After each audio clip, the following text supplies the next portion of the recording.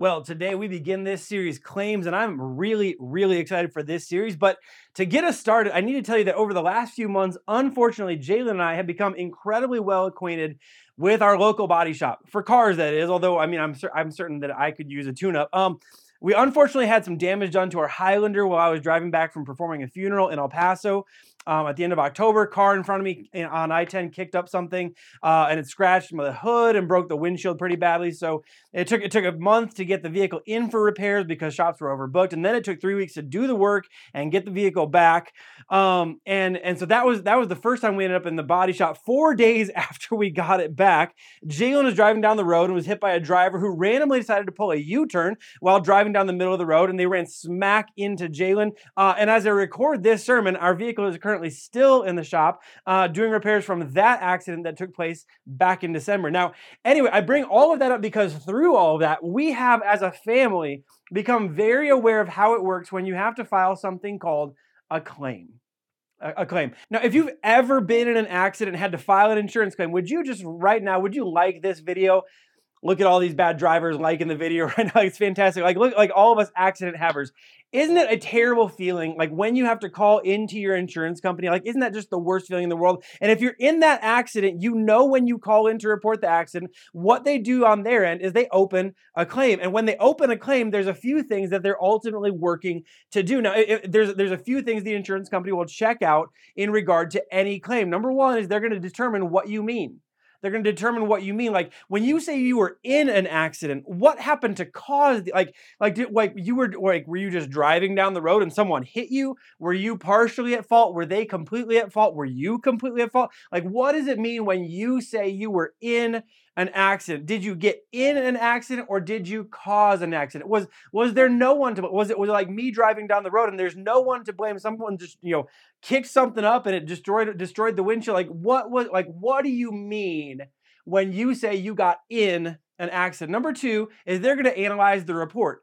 So is the story feasible or true? They'll collect actual police report if it exists. That they want to determine if whether what you're telling them, if the story that you've told, if the story that the other people have told, they want to determine if the story that you're telling is possible or feasible. Like, could it actually have happened the way that you're saying it happened? Number three is they're going to investigate the scene. Like they want to know, is there a larger story? Is there a larger context to what happened? Were there contributing factors? Was it icy? Was there a storm? Were you texting while you were driving? Is there a larger story that's obvious? Is there data from the car that could be collected? Were there hazards that led to the incident, or was it just human failure? Number four is they're going to collect multiple accounts. They're going to try to hear from everyone involved. They're going to determine if there are conflicts between the accounts or if the story is the same from each perspective. This is also why they get the police report, because the police talk to anybody and everybody who was involved. When I was driving on I-10 and something just flew up and hit my windshield, they said, was there a police report filed? I'm like, I was driving 75 miles an hour on a highway, and I just was glad that I didn't die, that the windshield didn't shatter. I wasn't even thinking of stopping to file a police report. I was 5 minutes from my house. I just drove home, and then I called you. And they're like, but they want to talk to as many people as possible because they want to know, and from different perspectives, from different accounts, was the story actually true? And here's the thing that you know and I know, when the insurance company is doing all of that, what they're ultimately trying to do and what they're trying to determine when they do all that is they're trying to answer two basic questions. What does this all mean? What happened? Was there context? Like, how did this happen? All of that. And what happens now because of all of that? Like what happens now? Like, who pays for it? Who's at fault? Whose insurance is covering it? What happens now? Do we got to get it in for repairs? Are they going to take the payout for what the things would cost, but they're not going to get, what happens now because of that? What happens now because of the claim? What happens next because of that claim? Now, today, you didn't come here to hear about insurance companies and how they operate, but the reason that's so important to understand as we begin this series is that when Jesus walked the earth, and specifically during his 3.5 years of public ministry on the earth, Jesus made some wild claims about himself. Like absolutely wild claims. Claims that if Jesus made them to an insurance company today, or to an attorney, or to an officer at the scene of an incident, they would be absolutely confused about what he was saying, or absolutely convinced that he was insane, because no one would make those claims about themselves. No one would. These claims were so wild that no one would make them about themselves. Like here's the claim. Like he made claims about his identity. That who he was. Like he actually claimed to be the Son of God. He claimed to be the Savior of the world. He made claims about his identity. He made claims about his origin, that he actually was the Son of God, sent from God, that while he was a man walking the earth, that somehow he was also the Son of God, sent from God into the world. Claims about his origin. And he made some claims about his purpose, what he was ultimately on the earth to accomplish. And those claims were so wild that, again, if you knew someone who made those claims today, or chances, if you had been around when Jesus was making those claims in his day, you would have been absolutely confused about what he was claiming and why he was claiming them, or you would have been absolutely convinced that he was insane. And amazingly, 7 of these claims were recorded by John in his gospel account of Jesus' life. And for the next few weeks, I'm going to do my best to serve as a claims agent as we examine the things that Jesus claimed to be true about himself. What did he mean by his claims? Did other people agree with what he claimed? When we talked to other people who experienced his life and were on the other side of his life, did they agree with what he claimed? Did it seem like it was realistic or feasibly true to make that kind of claim about himself? Because if his claims weren't true, this is really the driving theme of the entire series, why it's so important to talk about this stuff. If his claims weren't true, honestly, like Jesus could kind of just be ignored. Because who cares what else he said if he wasn't who he claimed to be, from where he claimed to be from, or here for the reasons he said he was here for. But if Jesus was who he says he was, and was from where he said he was from, and was here to do everything that he said he was here to do, nothing in the history of the world has ever mattered more. That's how big these claims are and how much they should matter to us. And so for the next few weeks leading up to Easter, we're going to talk about who and what and where he was from, that Jesus claimed to be. These 7 claims come from the Gospel of John. And so today we're going to look at one of these claims. This isn't the very first claim he made about himself. These are going to go in a little bit of a random order. But in John chapter 8, we get a claim that Jesus made about himself. And to give just a little bit of context about this, because the context, the surroundings, what was happening around it. Is there a larger story? Is there a larger context? This matters to the story. In the context right before Jesus' claim, in John chapter 7, Jesus is is talking and ministering and in public ministry during the Festival of Shelters, the Jewish Festival of Shelters. This is where they commemorated God's provision and protection as people were delivered from Egypt. When God became, when one of the miraculous stories is that God became the light in the pillar of cloud by day and fire by night. That God, this God that they barely knew, other than that he had rescued them from slavery in Egypt, that this God served as the light that led them out of slavery and toward freedom and toward the place where the covenant would be established. This was the context of what was happening right before Jesus said what he said. This is where he was. This is what was going on around it. It was at the Festival of Shelters. At the beginning of John chapter 8, then, is the story that many of us are so familiar with, is the woman who's caught in adultery, where the Pharisees and the Sadducees and the religious leaders, they drag this woman out while she's caught in adultery. Interestingly enough, they didn't drag the man out. That's pretty wild. They drag the woman out. They put her in front of Jesus, and they're hoping that Jesus' compassion will take over and that he will choose to excuse this woman's sin. They said, the law says what we need to do to this woman, that we should stone this woman. So we're hoping we catch you in a catch-22, that your compassion will take over and you'll excuse this woman's sin. And Jesus does not excuse her sin. He stands between the woman and the people with the stones. He says, I'm okay with you stoning her, so long as he who is without sin casts the first stone.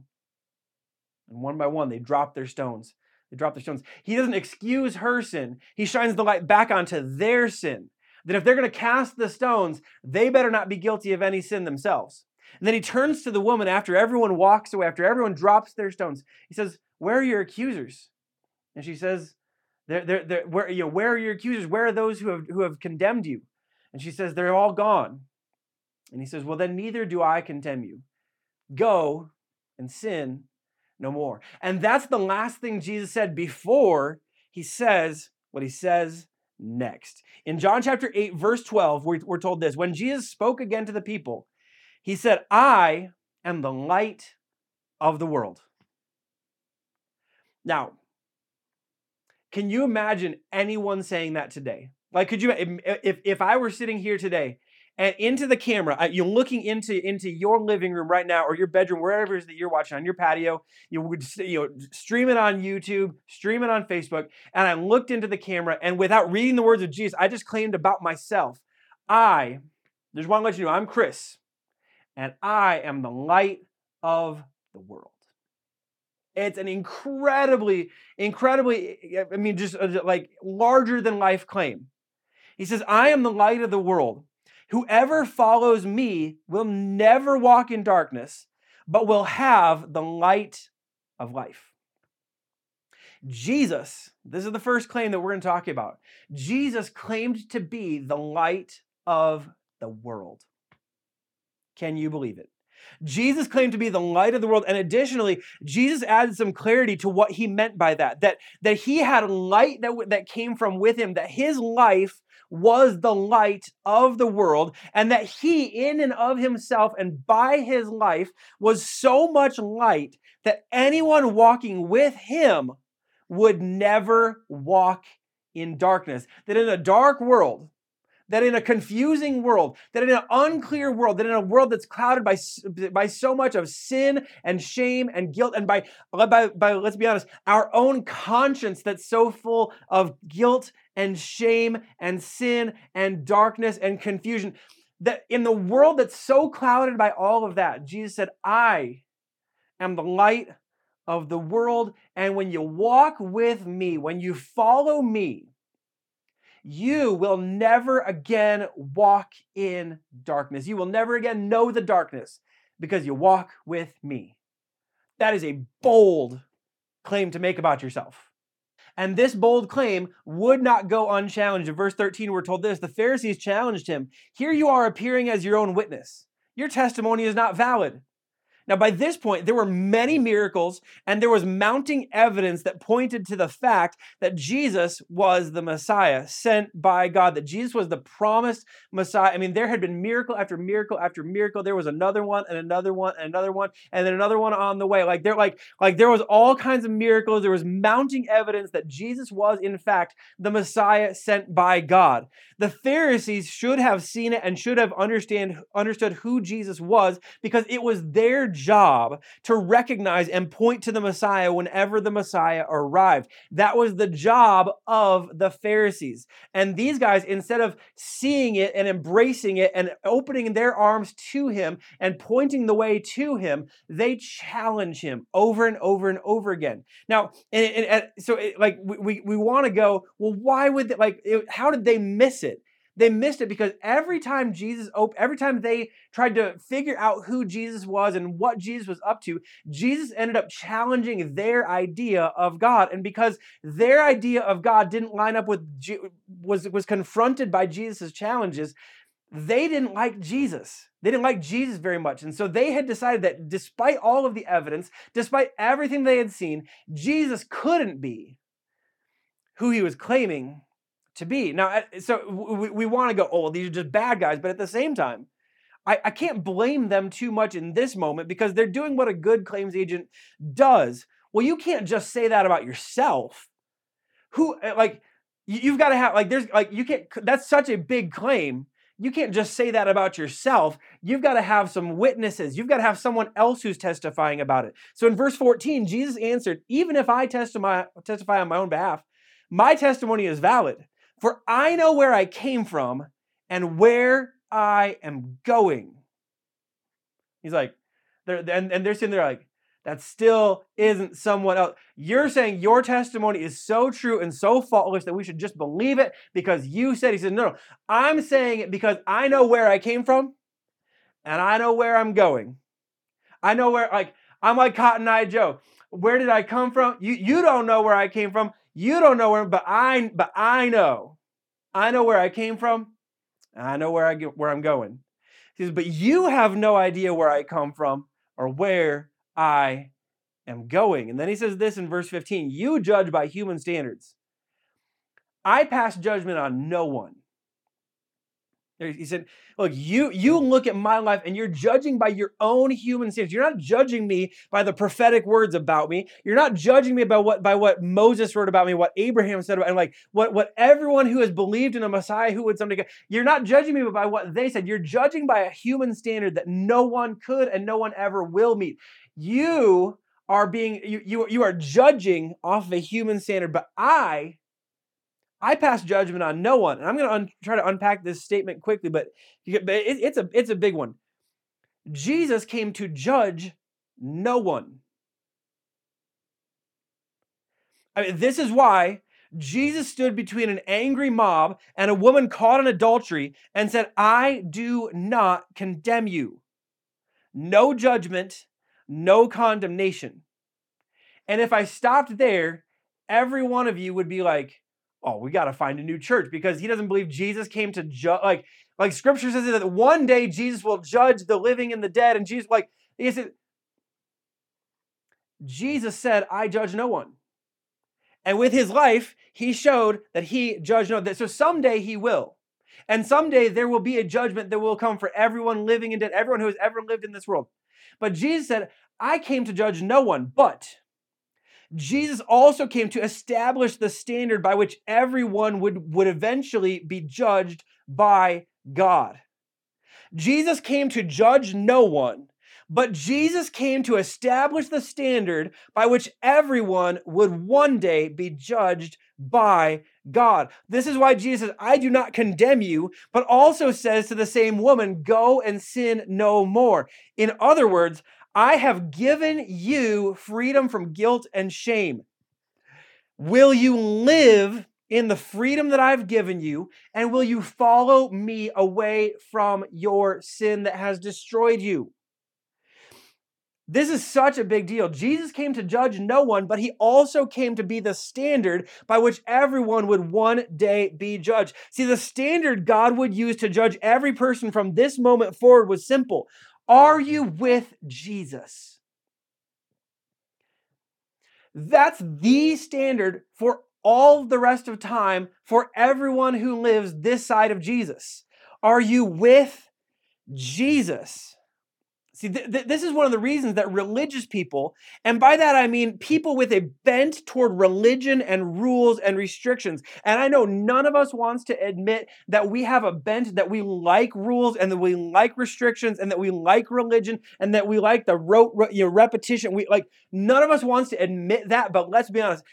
I'm one of them. I know we exist out there. I know the reason religious people get a bad name is not because of religion itself, it's because we like the religious side of it. We don't love the spiritual side of it. We love the religion side of it. We love the rules side of it. We love the restrictions keep some people outside of it. We love the things that keep people far away and that we get to be in and other people get to be out.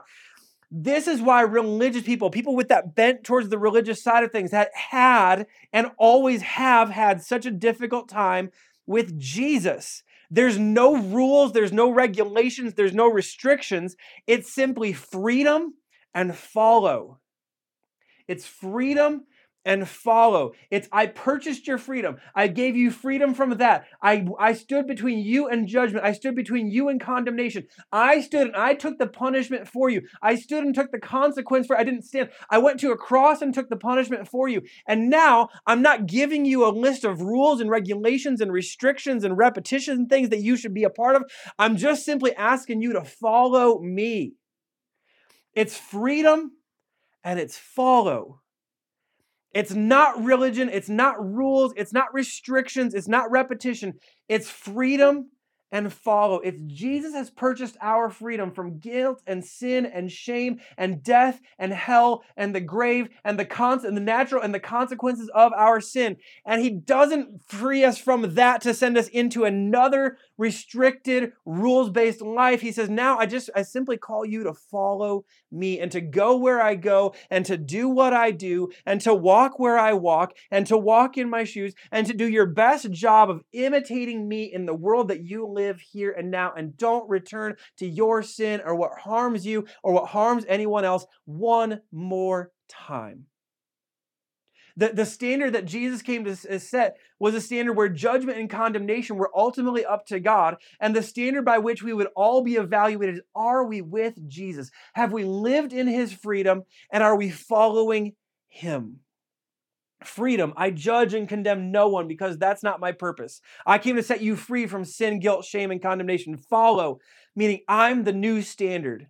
Are you walking with me and are you following my lead? Perhaps not ironically.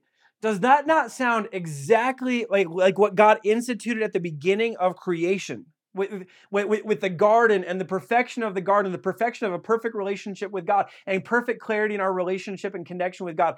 Like and God created mankind and womankind and he set them in the Garden of Eden.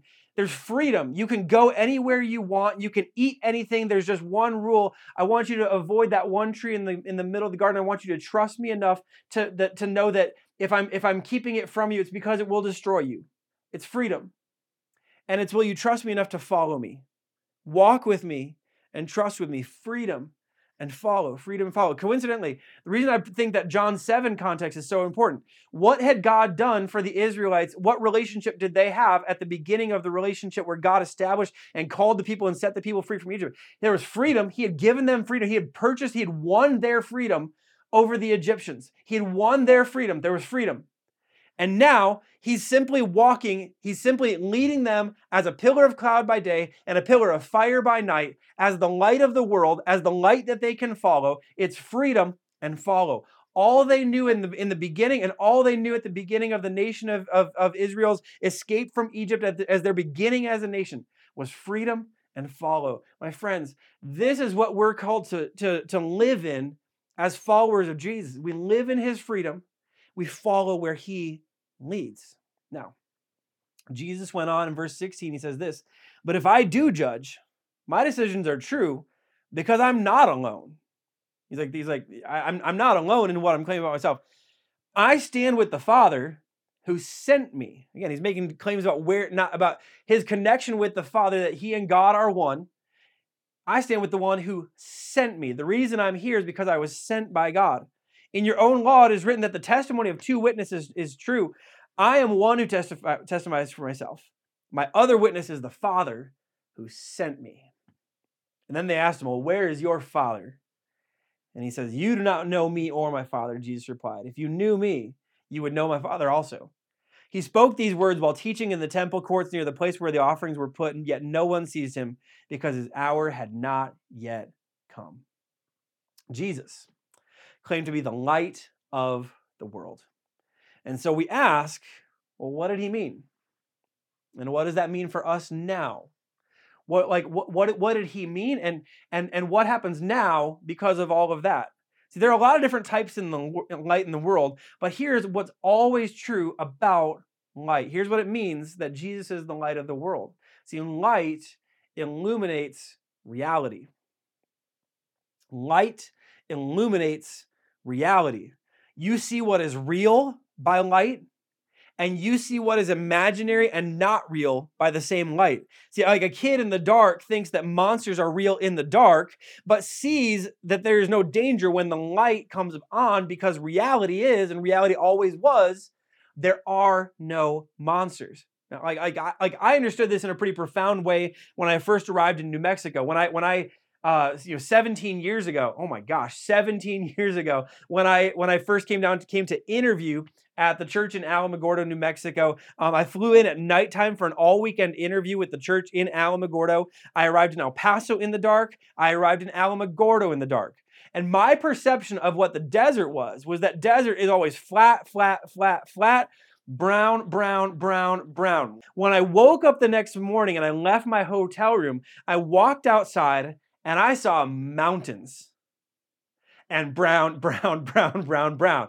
But I was stunned. Like I walked outside, I was like, oh my, there's mountains here. And the guy who was driving me to church that day, they said, well, what are you like? Hey, wait, hey, I'm over here. What are you staring at? And I said, there's mountains here. And he said, didn't you know that already? I said, I had no idea. When I drove in, it was completely dark and I couldn't see it. But now that it's light out, what a view.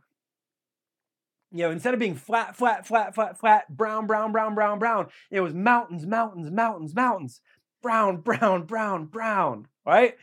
And here's the picture of this. Light illuminates reality, providing incredible clarity. Because of the light, we can see reality. Because we see reality, we can choose accordingly. We choose based on actual reality, not the confusion of the darkness.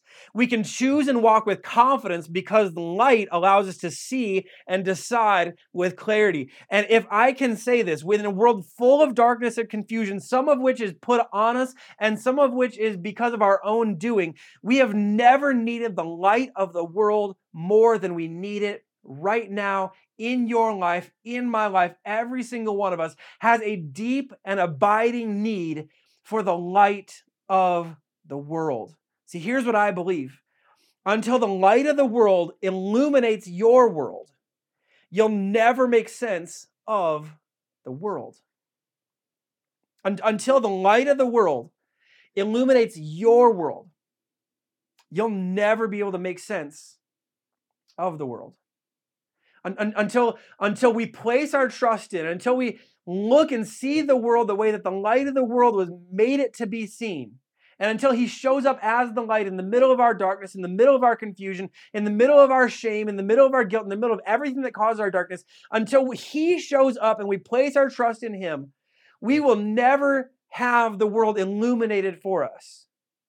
And until the light of the world illuminates your world and my world, we will never be able to make sense of the world. And so here's the thing. Again, I think the fact that light illuminates reality, which provides incredible clarity, I think that should give us clarity that in a world of confusion, in a world of darkness, in a world where everything seems foggy, in a world where, who knows, it's not black and white, everything's a little bit gray. I think the light of the world brings us incredible clarity in 4 ways. As we close today, I want to share these 4 ways. I think he brings us clarity of mind. See, there are some things the world wants to tell us are true that are absolute garbage, and you know it. There are some things the world wants to tell us that are absolute garbage. And unfortunately, some of us, because we've believed or because we've been so familiar with the dark, because we've been so familiar with the confusion, because we've been so familiar with the fog and the gray, we can't see the black and white for what it is. And we're unwilling to call out some things as garbage that are actual garbage. But there are some things the world wants to tell us that are true that are absolute garbage. And if you're like, amen, let me hit you with something. There are things that we tell ourselves are true that are absolute garbage. See, it's really easy to point fingers at the world. It's hard to point the finger at our own heart and our own soul and our own mind. There are some things we tell ourselves are true that are absolute garbage. And in a world that is telling us things are true that are absolute garbage, and a world where we're telling ourselves things that are absolute garbage are absolutely true, we need a mind full of the light of the world, illuminating what is actually true and good and right in a world gone crazy. In 2 Corinthians 10, Paul wrote this. He said, "For although we live in the flesh, we do not wage war according to the flesh, since the weapons of our warfare are not of the flesh, but are powerful through God for the demolition of strongholds. We demolish arguments and every proud thing that is raised up against the knowledge of God." And then he said this, "And we take every thought captive to obey Christ." Every thought that comes into my head, everything that I tend to believe as true, everything that I'm told is true by the world around me, I take it captive to Christ, meaning Christ has become my filter as the light of the world. Christ has become my filter. For whether or not I actually believe something as true, Christ has become the clarity of my mind. In other words, the way I want you to understand it is that the light of the world casts out the darkness of our thoughts. That anything that's untrue, anything that's ungood, anything that's unrighteousness, anything that's unworthy, as my own daughter's name, anything that's not noble, I push those thoughts out of my mind because I want my thoughts and I want my mind to be consumed by Christ to the point that nothing else, nothing short of Christ and nothing short of the truth and nothing short of his light gets access to my mind. The light of the world casts out the darkness of our thoughts. He brings us clarity of mind. He brings us clarity of direction. Number two is he brings us clarity of direction. In a world where we are inundated with options, we have more options than we have time. Did you know that? If you wanted to fill up all of your time, you have no shortage of options to fill up your time. We have more options than we have time. Attractive and appealing options that have little or no substance. And we have so many options that the amount of options sometimes becomes overwhelming. And I'm trying to figure out, like, do I go here or do I go there? When it comes to my life, do I spend my life this way or do I spend my life this way? Do I choose A or do I choose B? Do I choose path C? Do I choose path D? Where is my life going? Where am I going with my life? And in the middle of that, Psalm 119, verse 105, David, the ancient ancestor of Jesus, he wrote this: "Your word is a lamp for my feet and a light on my path." Now, what you need to know about those two lights, interestingly talking about the light of the world, is a lamp isn't going to let you see very far, but it's going to let you see your next step. A light illuminating my path is more like the idea of a flashlight. It's a concentrated beam of light shining. So I'm not going to see maybe as broad, but I can see very specifically in one direction for a long way. And what David is saying is that God, your word, it's a lamp for my feet so I can see the next step right in front of me. And it's a light on my path so I can see where I'm supposed to walk, so I can know the direction that I'm supposed to choose. See, the light of the world reveals our next step and our future path. This is what the light of the world does. This is how this is how Jesus brings clarity into our lives. The light of the world reveals our next step and our future path. He brings clarity of mind. He brings clarity of direction. And if you need clarity of mind, if you need clarity of direction, the best thing that you can do is to choose to give your life and surrender your life to Jesus as the light of the world, because he brings clarity of mind and he brings clarity of direction. Number three, he brings clarity of purpose. In Ephesians chapter 2, verses 8 through 10, Paul wrote, "God saved you by his grace when you believed. And you can't take credit for this. It's a gift from God. Salvation is not a reward for the good things we have done, so none of us can boast about it." He says, "For we are God's masterpiece. He has created us anew in Christ Jesus so we can do the good things that he planned for us long ago." See, the light of the world reveals why God placed us in the world. We could just stop. The light of the world reveals our why, like why we're here, why we were placed on the world. The light of Jesus reveals to us what we were made for, why we exist, why you're in your family, in your city, at your job, why you exist, why you were born, when you were born, into the world that you were born into, and what you were here to accomplish. The light of the world reveals to us the purpose that we were created for, reveals why God placed us in the world. And the question that we ask ourselves, like, well, why am I even here? I'm breathing, I'm taking up air. There's got to be a purpose for it. And if you're looking for purpose, I'm just telling you, Jesus has it and he makes it known to you. The only way you see your real purpose in the world is to see it in light of Jesus.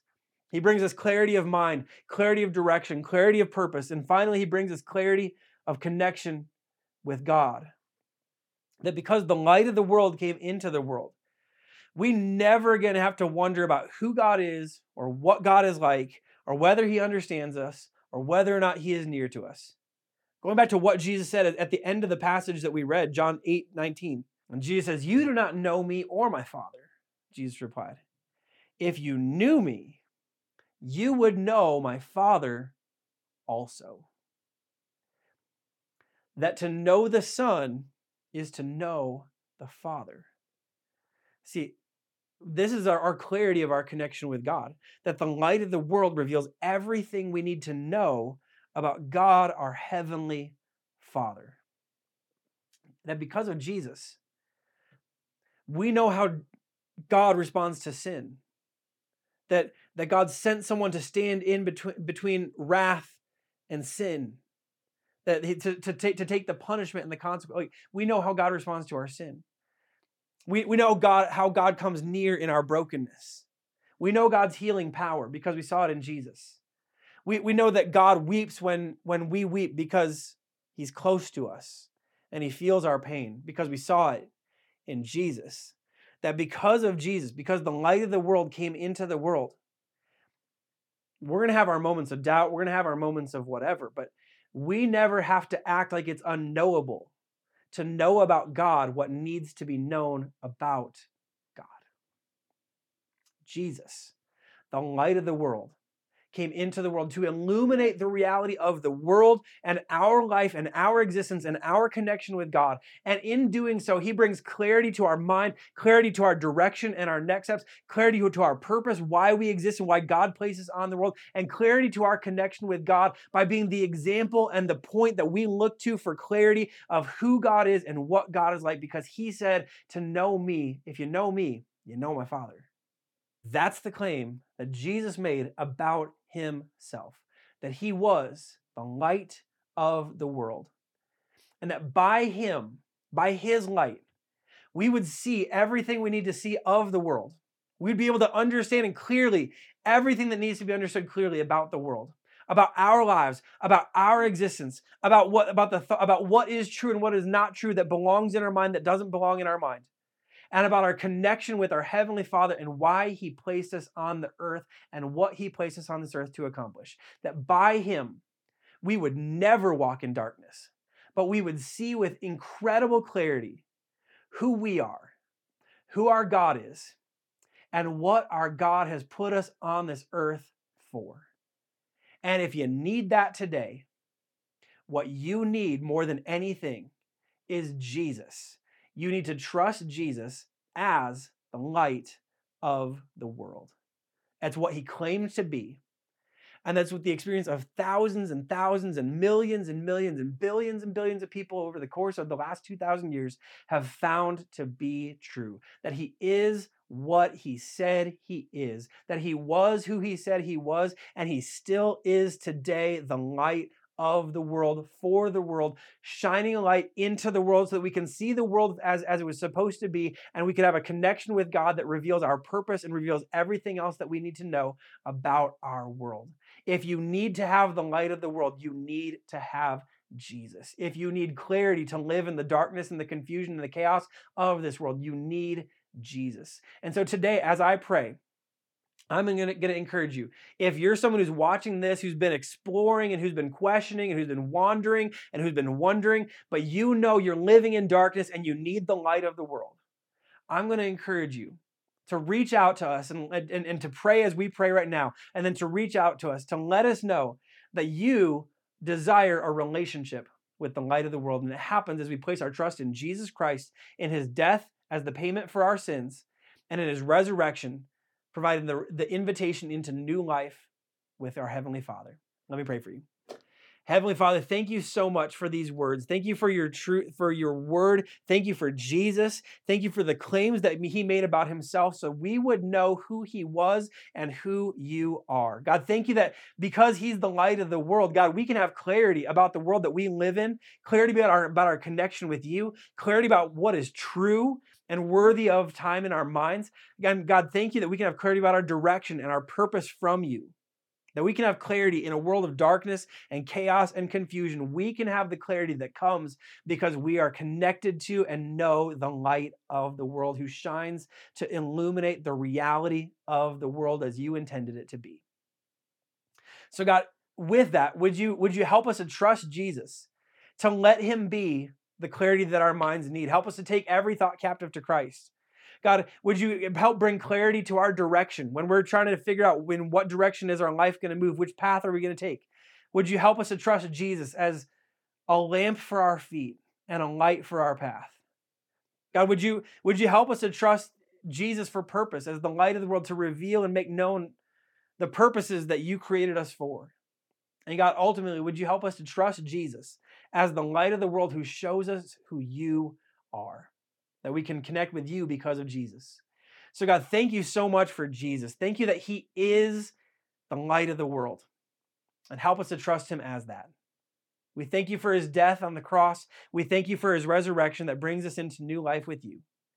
And God, today we trust him as the light of the world to be everything that he claimed to be and do everything that he claimed he would do in us, for us, through us, and around us. We love you, God. We trust in Jesus. And we pray this all in Jesus' name. Amen.